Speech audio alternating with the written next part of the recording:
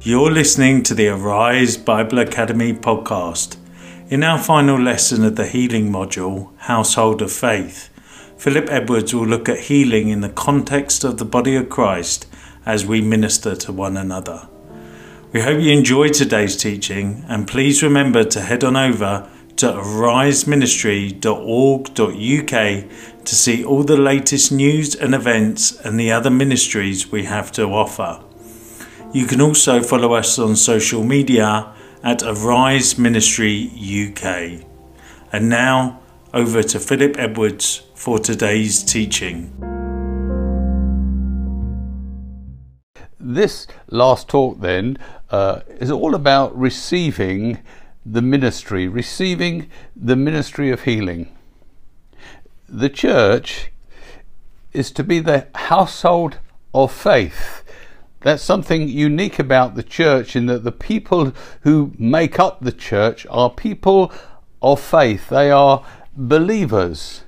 And although all of us have our individual personal walk of faith with the Lord, we do so within the context of the body of Christ, to which, as a believer, every one of us belongs. That means we minister to each other according to the grace and faith that God has given to us. One person has, and one person lacks something. One person is gifted particularly with a ministry, another with something else. And so together we form Christ. We're not individualistic. We're not uniquely on our own as Christians. We're together as a body. In the prophecy of Ezekiel, God speaks a curse actually over the shepherds of Israel because they had failed to pastor his people properly. Let me read that verse to you in Ezekiel 34 and verse 4. He says this: "You have not strengthened the weak." He's pointing the finger at the pastors now, the leaders of the people. "You have not strengthened the weak, or healed the sick, or bound up the injured." Now, these are only some of the charges that he brings against the leaders of the people. Then the Lord promises a little bit later in that chapter that he will come and do the job properly. He will send a shepherd, one who can give an example of how shepherds should be. We read this in Ezekiel 34 and 16. He says, "I will build up the injured and strengthen the weak." This prophecy was, of course, fulfilled in Jesus himself. All pastors then and elders of a congregation or a church are to reflect his ministry. And really this is the reason why Jesus says what he says through James. Let me read that passage to you. It's found in James 5, and we're going to read from verses 13 to 16. He says this: "If any of you is in trouble, he should pray. Is anyone happy? Let him sing songs of praise. Is any one of you sick? He should call the elders of the church to pray over him and anoint him with oil in the name of the Lord. And the prayer offered in faith will make the sick person well. The Lord will raise him up. If he has sinned, he will be forgiven. Therefore confess your sins to each other and pray for each other so that you may be healed. The prayer of a righteous man is powerful and it's effective." In that short passage there are several important truths that we need to really take hold of if we're going to receive ministry for healing, or even administer healing ministry. The first point then is the one who is in trouble should pray. The one who is in trouble should pray. This is the first reaction of a believer to any situation in need. Whatever crisis comes up in your life, big or small, whatever event happens, the Christian who lives with God, in fellowship with God. He prays, he talks to God about everything, about the situation. This would include, of course, sickness. If a Christian becomes sick, he, of course, brings that trouble to the Lord. It says clearly, he should pray. Of course, when the Christian prays, he should pray with faith, believing that he receives from the Lord when he prays. And we looked very much last week at the whole aspect of speaking ourselves to the situation, to the problem, even to the sickness. Remember, Jesus said we speak to the mountain. So we speak to the condition in our body and we tell it to leave in the name of Jesus. That's the first thing that we do if sickness was to come upon us as a Christian. If the matter is not resolved through one's own prayer, one's own standing against the sickness, then I think we should follow what it says here in James. It says, he should call the elders of the church to pray over him and anoint him with oil in the name of the Lord. Note this, please. It's for the sick one to call the elders. So often we see the elders offer in prayer for the sick, but really it's for the sick person to call upon the elders, for them to say, please come and pray for me. In the example of Jesus' ministry, yes, he did take the initiative on a few occasions, but by and large, people came to him. People were brought to him, or people came to him to receive healing ministry from him. Why is this important that the sick person calls the elder or the pastors of the church?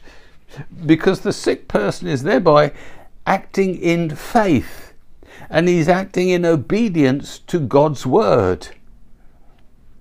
The elders of a church are those who are in spiritual leadership of the congregation. And of course they're expected to respond to the sick person's call upon them to come and pray or to come and anoint them.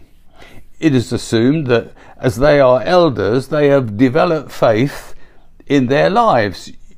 If you're going to ask somebody to pray for you, you want to call somebody who you know has faith to believe that God wants to heal the sick. And it's assumed that the elders and the leaders of the church are so grown and developed in their walk with the Lord that they would come to you with faith, believing that God wants to heal us. They need to see themselves as channels of God's grace, channels by which healing can flow through them to the one that is sick. That the life of God, the power of God, will flow through their prayers to the believer. These are words of Scripture for all believers. This instruction is directed to any Christian who is sick. Any who is sick, it says. Any believer in any congregation should have the leadership, if they are not standing in their own faith and being healed through their own prayers, should have this ministry of being able to call upon the leaders, the mature in the church, to come and to pray for them. I want to share a little story here. I don't know if it's true. It's sort of comical, but it makes a point. It's the story of a lady who was sick, and she read this scripture and she thought, well, I'm going to act on this in faith. I'm going to be obedient to what the Word of God says. So she telephoned one of the elders, I believe, and his response to her is, I don't believe in healing. Well, she says, well, whether you believe in it or not, she says, I'm a fully paid up member of your church, and I'm doing what the Bible says, so you better come round straight away and do what the Bible says. Well, he was a little bit shamefaced, so he came around and he prayed for her. Well, as the story goes, he didn't have a great amount of faith, so you're thinking, oh, I wonder if anything happened. Well, the story goes that, yes, she was healed. She was exercising her faith primarily, and that's what we want. We want the person who is sick to exercise their faith in God, and then those to come and minister and add their faith. So whether that story is true, I don't really know, but interesting that if we stand on God's word, God is honouring us for doing that. All elders should respond to such a call and pray with faith for the sick person. The elders are also, it says in this particular passage, are to anoint the person with oil. Now, there's no healing power in the oil. The oil is merely a symbol of God's anointing. The scriptures, in the scriptures, God uses oil to anoint his people with his grace and his power. Different passages, Old Testament, we see clearly kings are anointed and different people in leadership are anointed.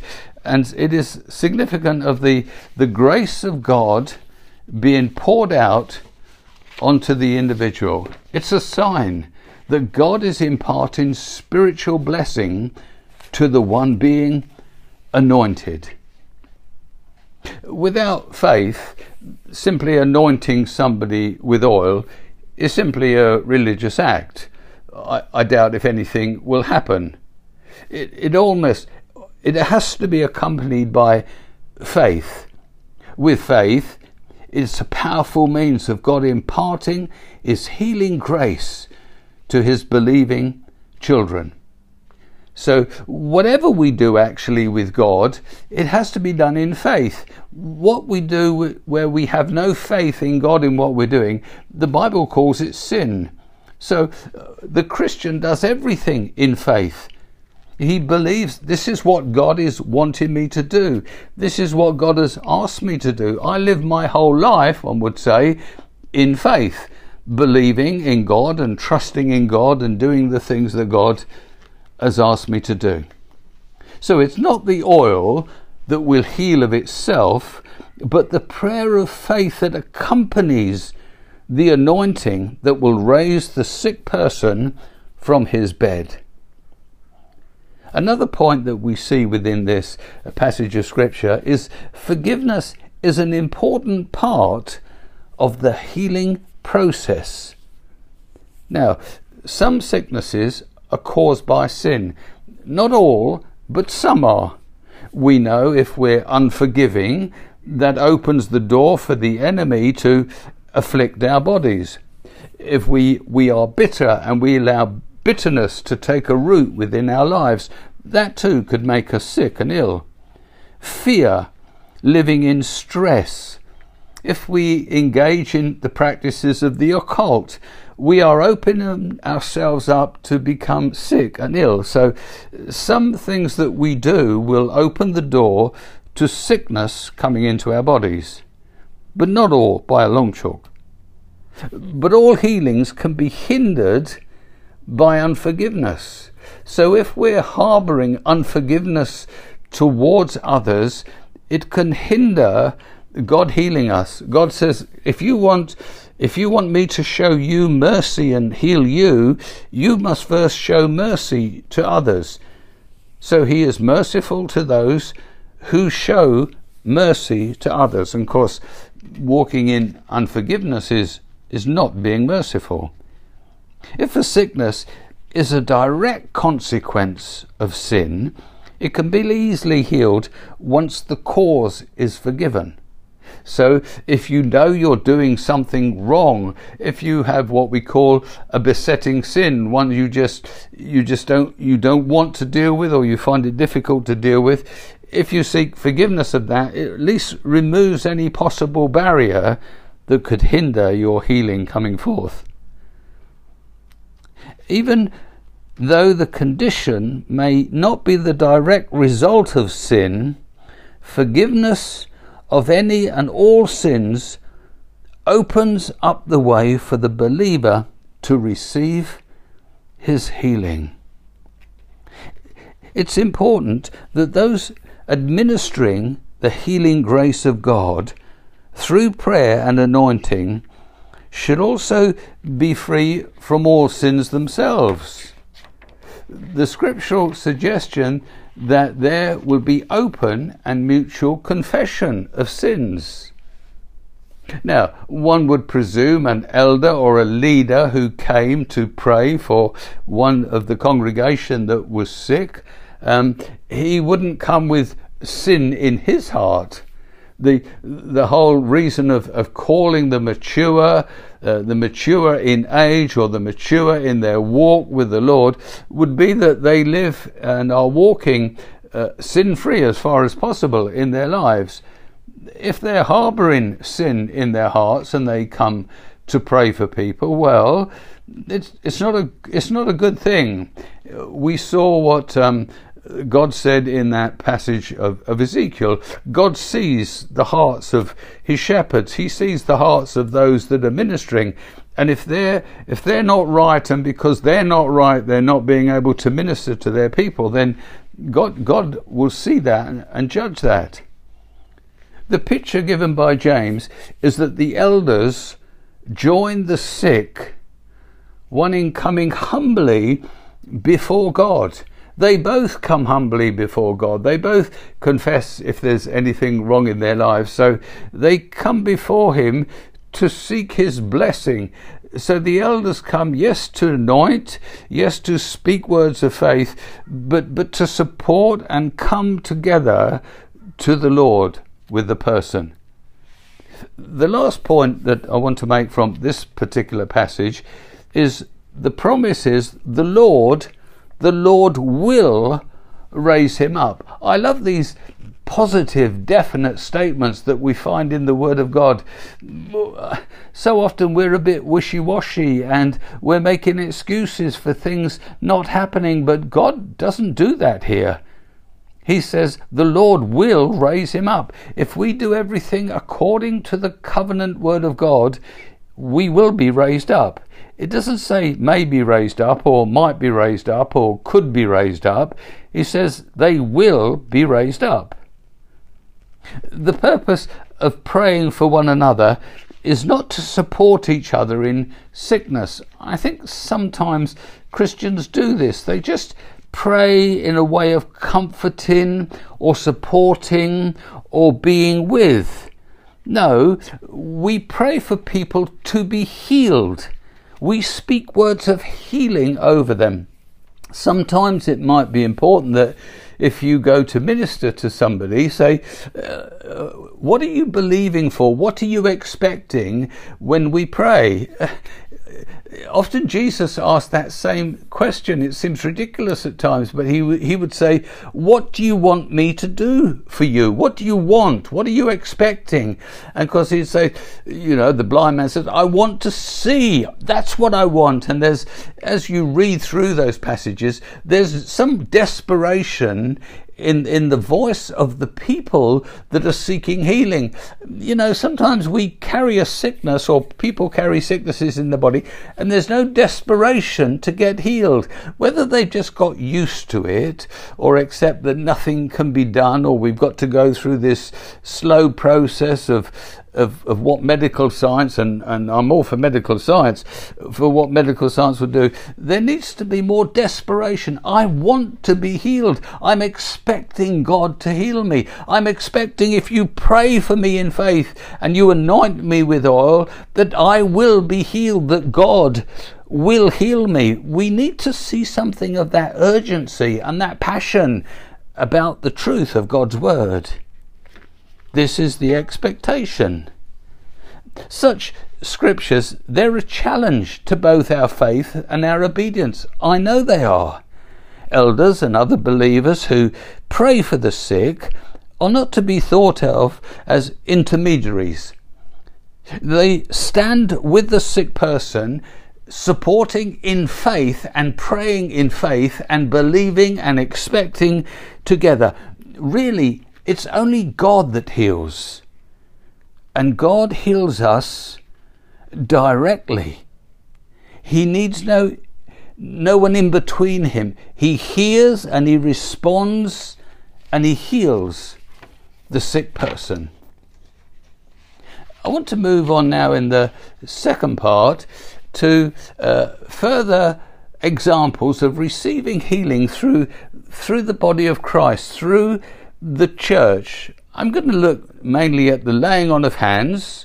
I'm going to look at those who have healing ministries, and I'm going to look at communion, the coming together in communion and receiving our healing there. Let's first look then at the laying on of hands. Healing is not the prerequisite of a select individual. Just there's a number of people that can heal and no one else can. It says that every believer in the Lord should heal the sick. So what it says in Mark 16, 17 and 18. And these signs will accompany those who believe. They will place their hands on sick people and they will get well. The only condition about having the ability to lay hands on people and see the power of God flow into that person, maybe through you, and touch and heal that person, is that if you go out to pray and lay hands on people, you believe. These signs will follow those that believe. If you don't believe, they probably won't follow you at all, and you probably wouldn't pray for the sick anyway. This promise in this particular scripture is given in the context of disciples being sent out into the world to preach the good news of the kingdom of God. Healing was one of the signs that God had given to the church, we still have it today, to verify the authenticity of what we proclaim in his name. It's fine to stand and say, Jesus Christ died for your sins and you should turn to the Lord and put your faith in God. And people might feel a conviction, the Holy Spirit moving upon them, but they would want a sign, a proof that what you're saying is true. Give us evidence of the message that you're speaking is the truth. And of course, there were several signs. There was the sign when people were filled with the Holy Spirit once they believed. There was the signs of people being delivered, people being healed, and of course in some cases people were raised from the dead. So God understands us. He knows people simply won't hear a message and believe, that many want proof. And of course this is the proof that he gives. So in the evangelistic situation, we should expect to see people healed as they were in the Gospels and in the Acts of the Apostles. Everywhere Jesus went preaching the kingdom, he healed. When he sent the disciples out to minister, the 12 and the 70 and the different numbers, he gave them authority to cast out demons and to heal the sick. And he was saying, listen, the kingdom of God is alive, it's real, it's powerful, it's here. Come to the Lord, see the power of God manifested here. Well, the gospel is the same today. It's never changed. It cannot change. If we're here for another 1,000 years, the gospel that we preach today will be the same gospel that will be preached in 1,000 years' time. And so is the power of the Holy Spirit, who enables the preaching. The Holy Spirit who can flow through an evangelistic message is the same Holy Spirit that heals the sick and casts out demons, and like I said, on those occasions, even raise the dead. There's an account where Jesus sent out 72. It's found in Luke chapter 10, and it's an interesting little verse if we read it. He told them to heal the sick and then to proclaim the good news. Now, normally what we see if there is an evangelistic crusade going on, people preach about Jesus and then they call the sick forward. The scripture here indicates that go and heal the sick and then call the people. And the people might be more ready to listen and to hear what you're saying. In Luke 10, 8 and 9, it reads like this. when you enter a town and you're welcomed, eat what is set before you. Heal the sick who are there, and tell them the kingdom of God is near. Now, you could say, well, you're just making a play on words, really. Well, it's clear to me he said heal the sick first, and then tell them about the kingdom of God. So your words are backed up, as it were, by what you've already done, manifested the power of God. However, healing is not confined to evangelistic situations. When preaching, I'll just add this point, when you're preaching to the unsaved, it is the faith of the believer that is enough to see miracles of healing grace. The unsaved aren't supposed to have faith. They can't have faith. They are dependent on those that are ministering their faith. God does not expect the unbeliever to have faith then, simply those who go with the ministry. On the other hand, in the case of praying for believers, God does expect faith both in those praying and those receiving the laying on of hands. Why? Because we're both in covenant relationship with God. God is looking for faith. Without faith, it's impossible to please God. So God is looking for faith in both parties' hearts. And of course, as they are reaching out to God in faith, God responds to that faith. God is always responding to the faith that he sees in the hearts of his children. Faith is a wonderful thing in the sight of God. It said of Abraham, when God saw Abraham's faith, he considered him a righteous man. That he was acceptable because he walked in faith. That was before Jesus ever came. So faith in the human heart will really move God in a very powerful way. Often, when we're healing in the name of Jesus, simply speaking the words of healing with authority is enough.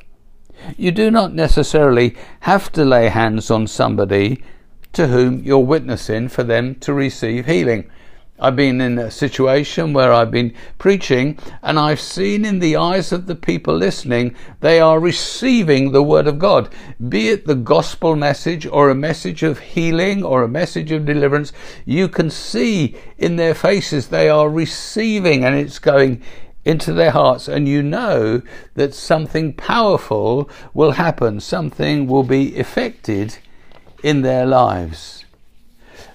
If we remember, I did a series a little while ago with you on the foundational teachings, and of course one of them is the laying on of hands, and I said then it seems a bit of a strange thing to put in as a foundational teaching. You can imagine resurrection and judgment and faith and repentance and the baptisms. They are big doctrines that we need to at least get a grasp of when we start in our Christian walk. But the laying on of hands, well, it was considered to be foundational.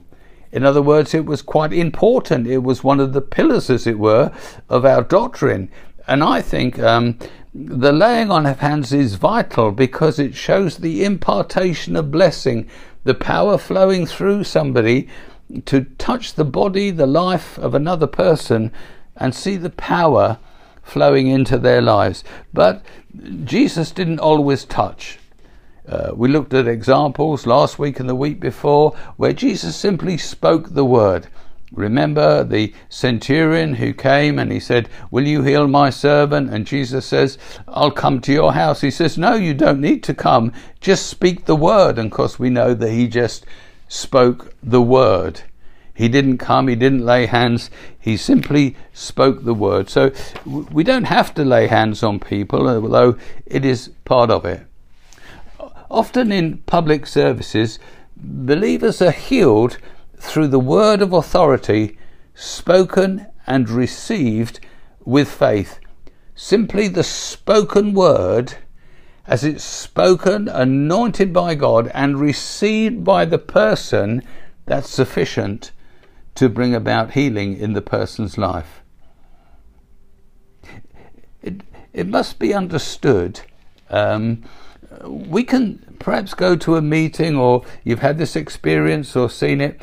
People go to a meeting and they hear about a minister having success in ministering to people, that God is using him with the healing ministry, and they think if they can get in line and this man can touch them, lay his hands on them, that they will be healed, that somehow laying hands on someone or just speaking over them will cure them of their sickness.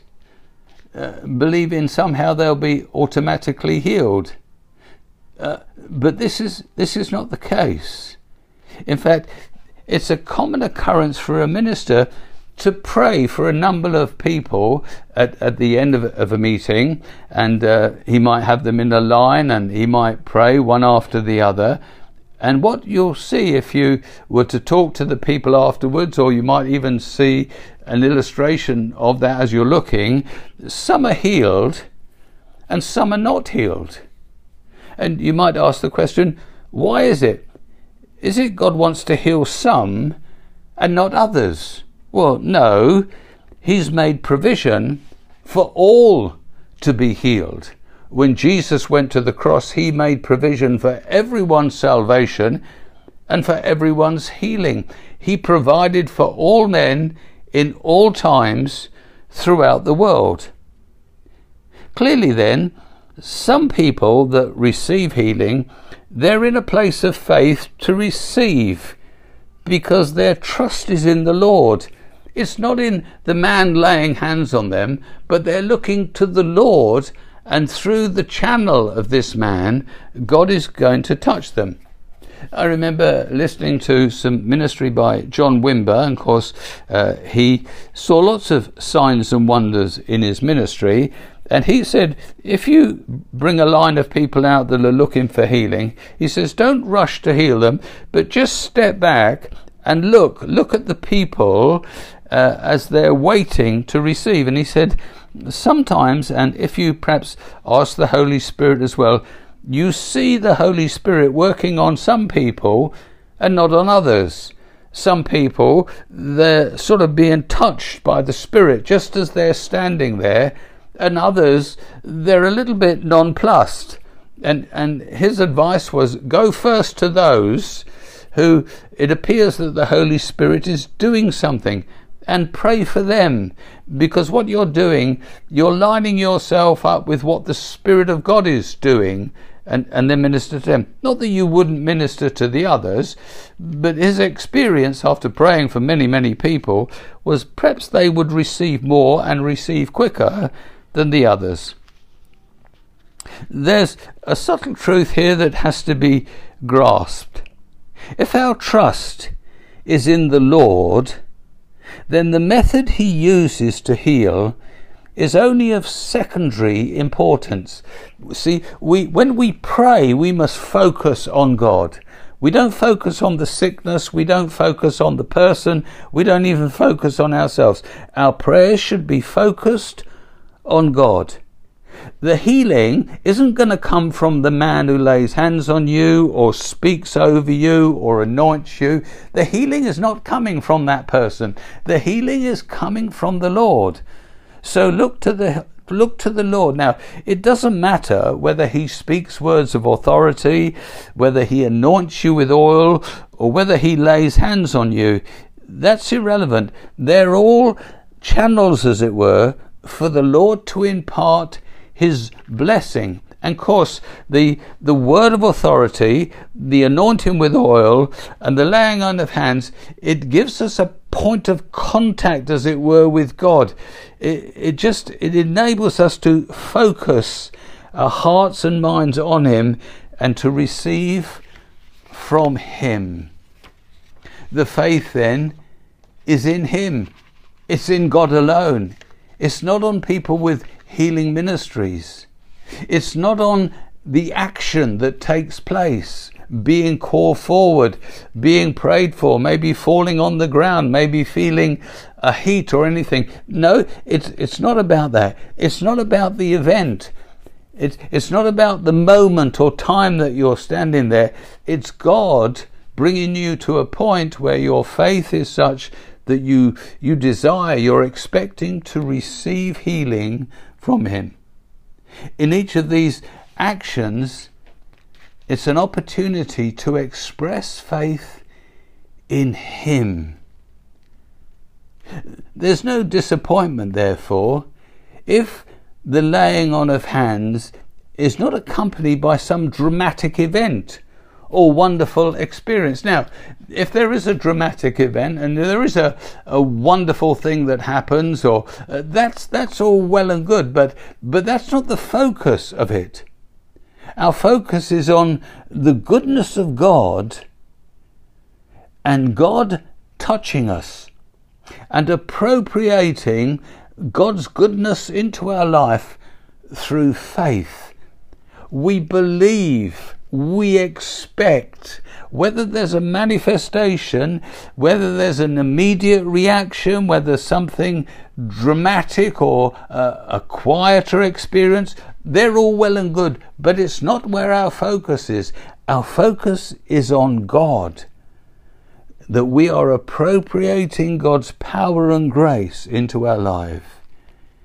If, however, there is no apparent immediate change, this doesn't shake our faith in Jesus, for we believe that we have received, and we go on our way thankful for His faithfulness to His word of promise.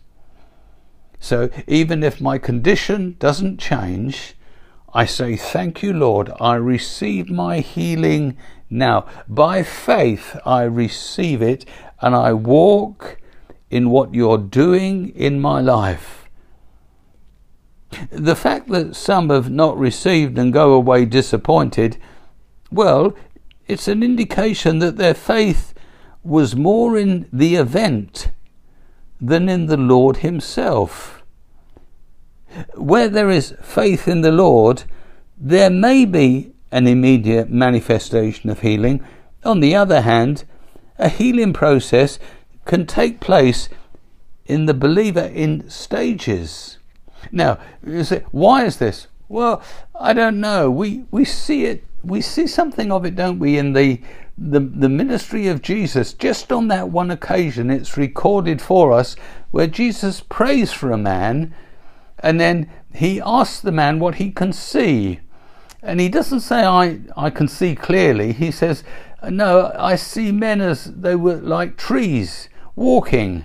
And so we see Jesus ministers to him again. Now, that speaks nothing of the deficient power of the Lord Jesus Christ. It's just a very gracious example that this is what happens sometimes. God heals in stages, perhaps, in parts. It's not complete. It comes in stages.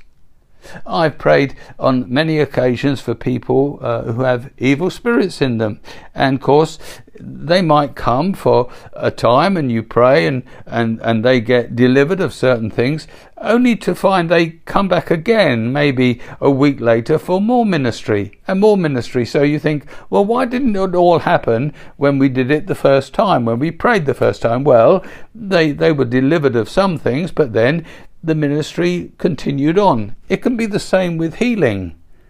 It's interesting that you could say that someone might have 2 or 3 or 4 or 5 symptoms of sickness in their body, and they go forward for healing, but God doesn't heal all 5 of them. He simply heals maybe the one.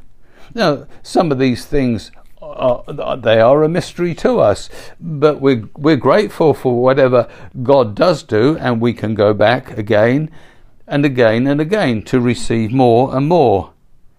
So He may receive the laying on of hands on a number of occasions and receive further healing each time. The authority with which those who pray with the laying on of hands is significant.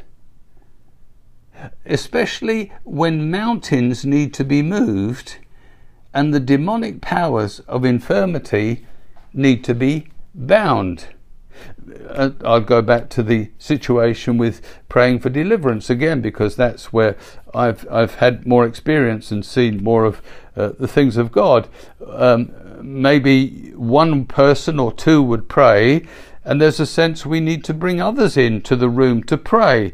It's as though we join our faith. It becomes strong as we come together in faith. And so that might be the case for healing as well.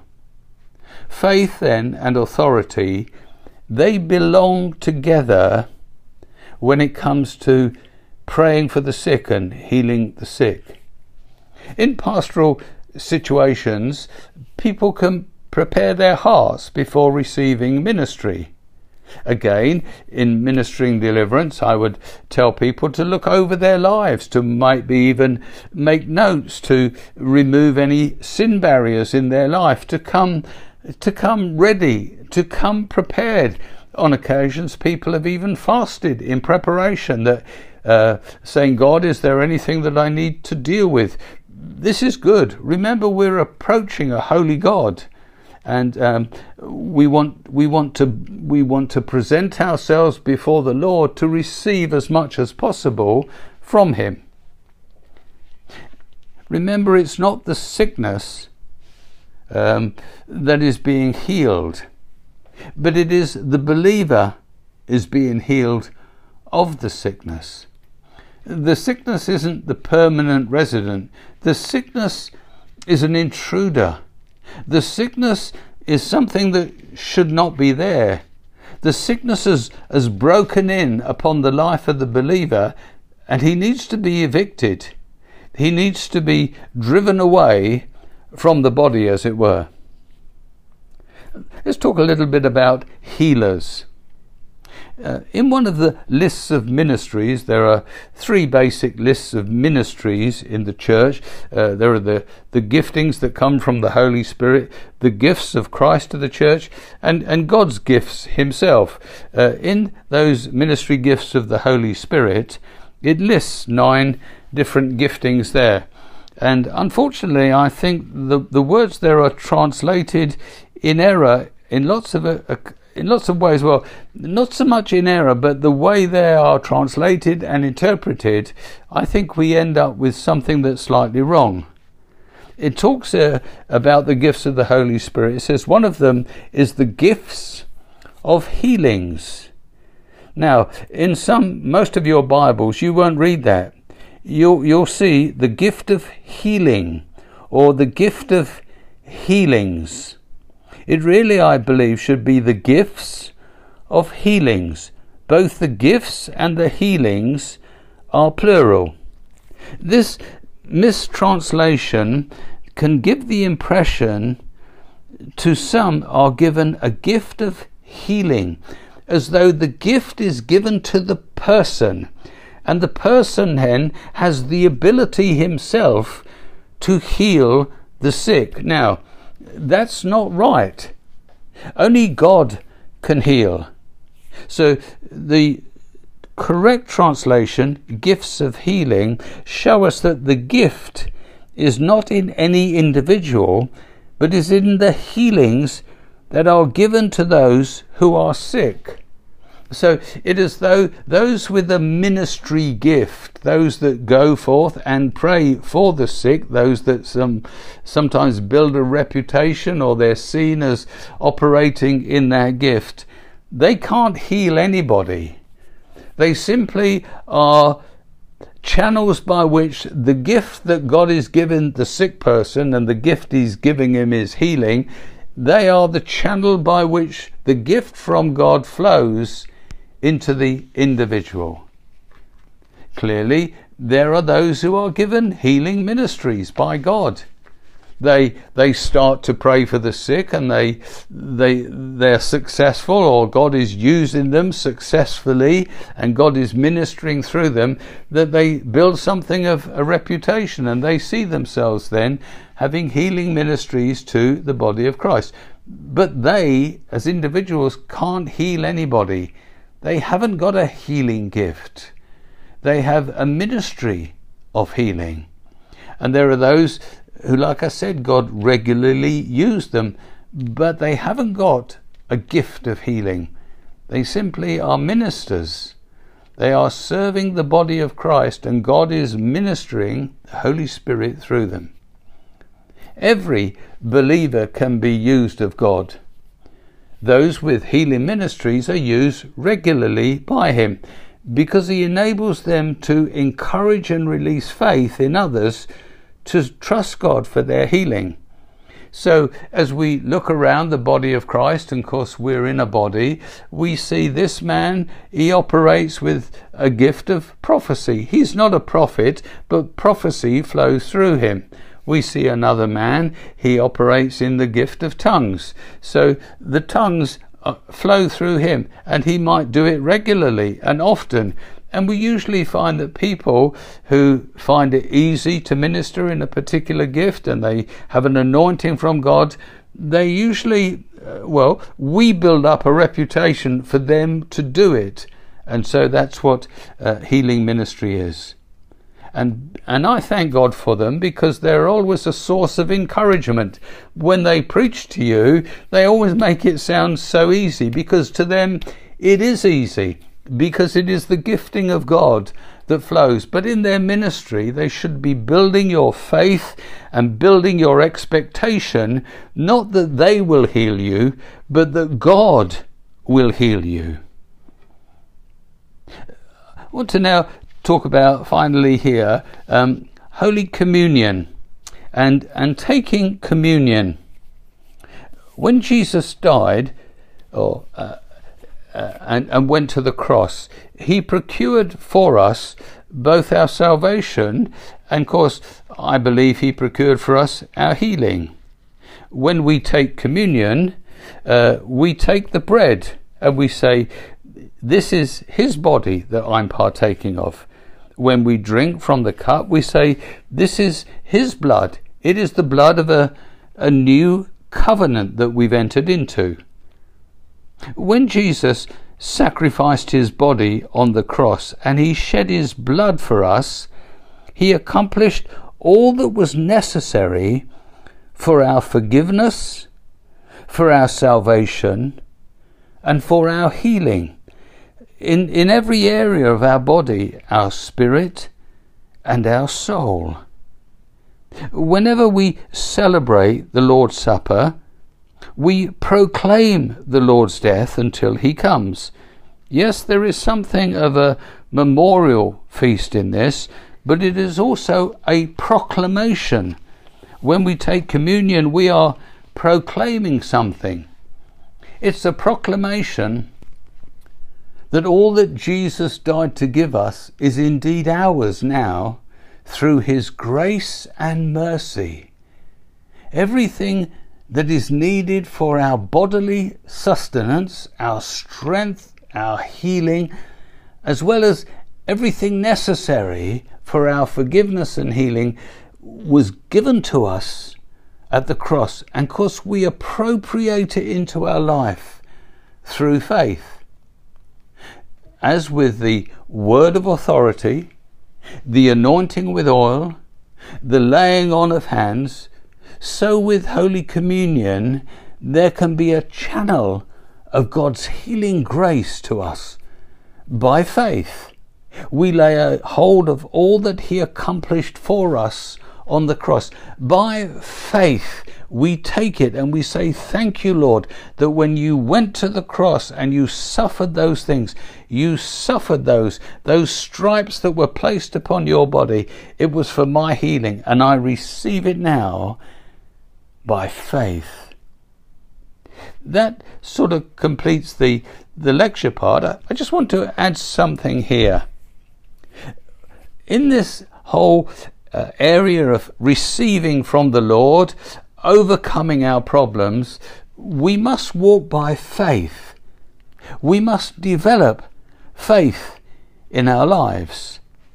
Faith comes by hearing the word of God, by receiving God's word, which is spirit and life, into our spirits, and it will cause the power within our spirit to be greater than whatever stands before us. Over the last 4 weeks that I've been talking to you about this subject, we've looked at about 40 different scriptures, both from the Old Testament and from the New Testament. Now, I would like you to go over your notes. So the notes are they're quite full. They're not skimpy notes, so you can read them and understand them. So if you haven't downloaded the notes, please do so and just read through them, and not just once and file them away, but read them again and again and again until the Word of God starts to take root. Now, all the verses of Scripture are there. Like I said, there's about 40 there. And as you read them, especially the verses about healing, the Word of God will come into you and it will strengthen you. It just has the ability to do that. I'll just share a little testimony about that. A lady that I knew, she was having to fly to another country. She was going with a group of other Christian ladies, and she was really terrified of flying. The fear was quite tangible. So what she did, she took all the scriptures she could find in the Word of God regarding fear and how to overcome fear, now not to be afraid, and she wrote all these out. She wrote them out and she read them and read them and read them well in advance of the trip that she was taking. When she went on the trip, initially she felt a little bit nervous, like she would, but once on the plane, she was just shocked by the fact that she wasn't fearful. The fear that she had known previously had gone from her. Now, it wasn't a matter of brainwashing. She hadn't brainwashed herself with the Word of God. The Word of God had entered into her. The Word of God is spirit and life. It had entered into her, and where there was fear, there was now faith. She was full of confidence and faith. And this is how faith enters us for any situation. We need to focus more on the Word of God and have the Word of God minister to us so we become strong. I just want to bring this verse in the Psalms, a couple of verses in Psalm 107 that sort of it clearly shows the power of God's Word to just overcome things. It says this: some became fools. This is Psalm 107 verse 17 to 21. Some became fools through their rebellious ways. They suffered affliction because of their sins, their iniquities. They loathed all food. Well, that's what sickness is. We can't eat anything. They drew near to the gates of death, so they were pretty sick. Then they cried to the Lord in their trouble, and he saved them from their distress. How did he do it? He sent forth his word and he healed them. He rescued them from the grave. Let them give thanks to the Lord for his unfailing love. We need to strengthen our spirits with the Word of God. Faith then flows from the inner man. As I said, as I've spoken to you over the last 4 weeks or so, there's been about 40 verses that I've covered. I'll just give you a sample of one or two of them. Jesus Christ is the same yesterday, today and forever. I am the Lord, he says, who heals you. Who is like unto you, majestic in holiness, awesome in glory, working wonders. The thief comes only to steal and to kill and to destroy. I have come that you may have life and have it to the full. Lord, if you are willing, you can make me clean. Jesus reached out his hand and touched the man. I'm willing, he said, be clean. Immediately he was cured of his leprosy. If you believe, you will receive whatever you ask for in prayer. Surely he took up our infirmities and he carried our sorrows, yet we considered him stricken by God, smitten by him and afflicted. But he was pierced for our transgressions, he was crushed for our iniquities. The punishment that brought us peace was upon him, and by his wounds we are healed. The time has come, he said, the kingdom of God is near. Repent and believe the good news. Lord, I do not deserve to have you come under my roof. Just say the word, and my servant will be healed. For I myself am a man under authority, with soldiers under me. I tell this one, go, and he goes, and that one, come, and he comes.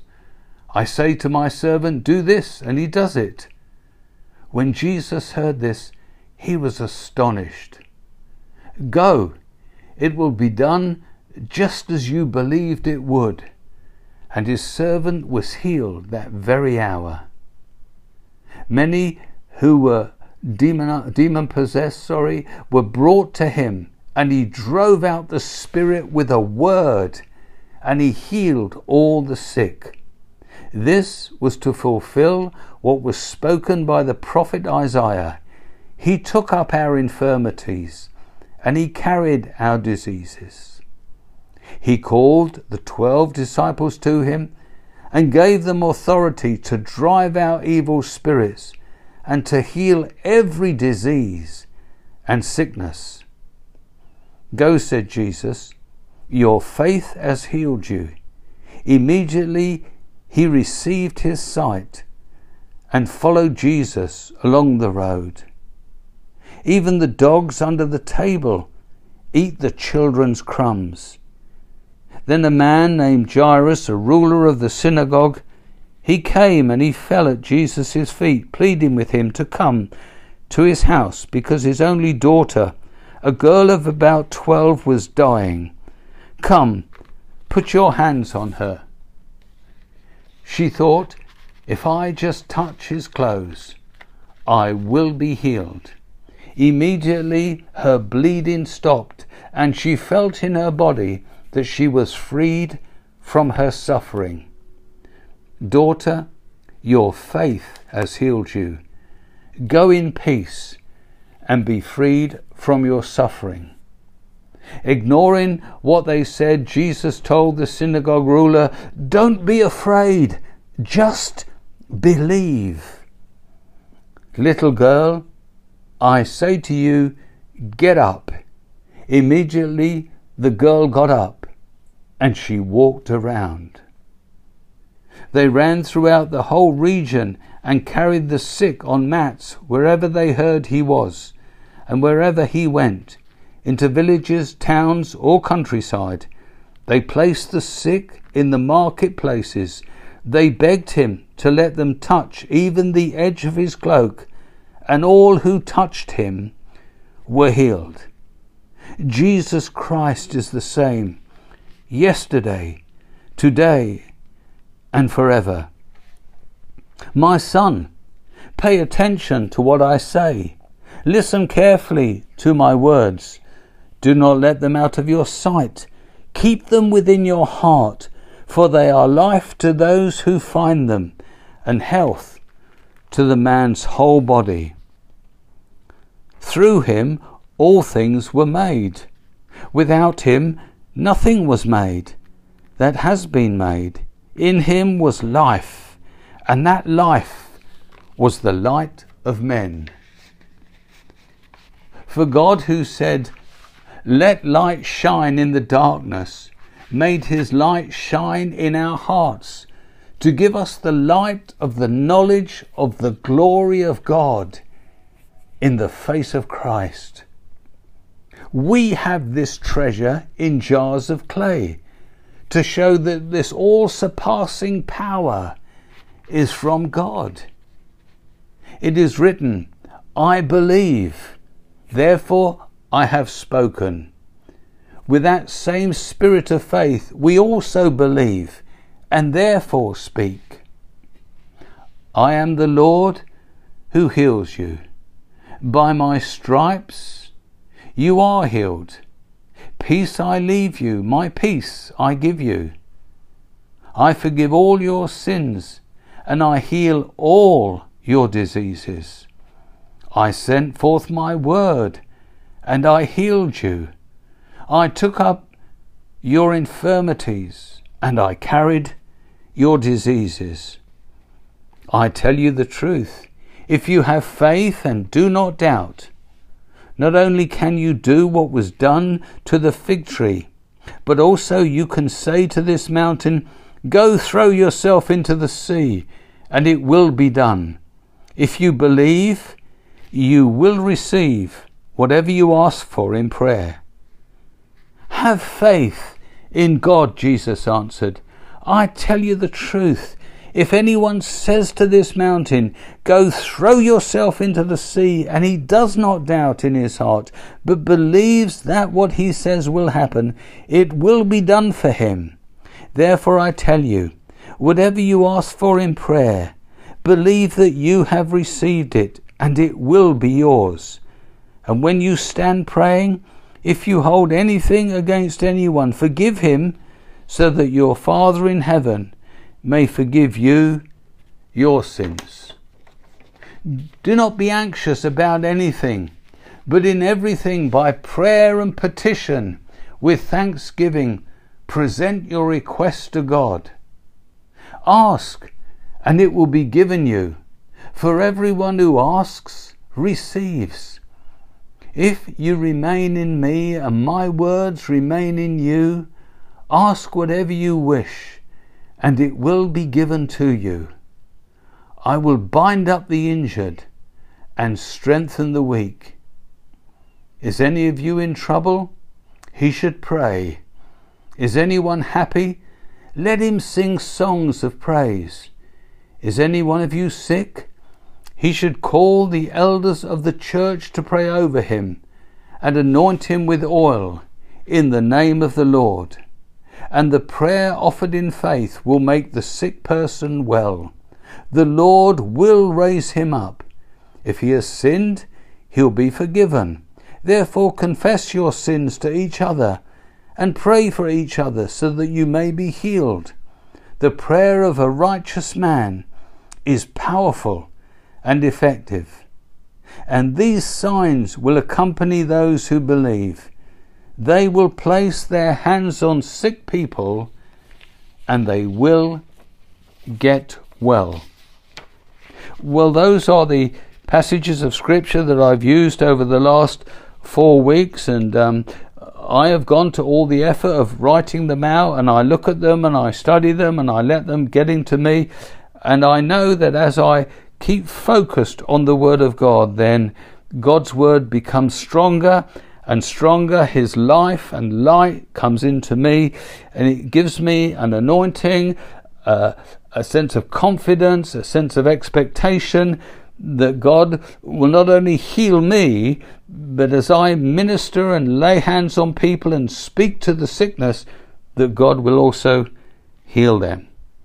Thank you for sharing these 4 weeks with me. I pray it's been a blessing to you, and it has changed your outlook perhaps on healing, your outlook on faith, and inspired you to press on and to cause faith to grow in your heart. God bless you all. Amen. You've been listening to the Arise Bible Academy podcast. We hope you enjoyed today's teaching, and please remember, if you would like to partner with Arise Ministry, you can do so by visiting our website at ariseministry.org.uk. Also, if you would like to follow us on social media, you can do so at Arise Ministry UK. Arise Ministry, a living legacy.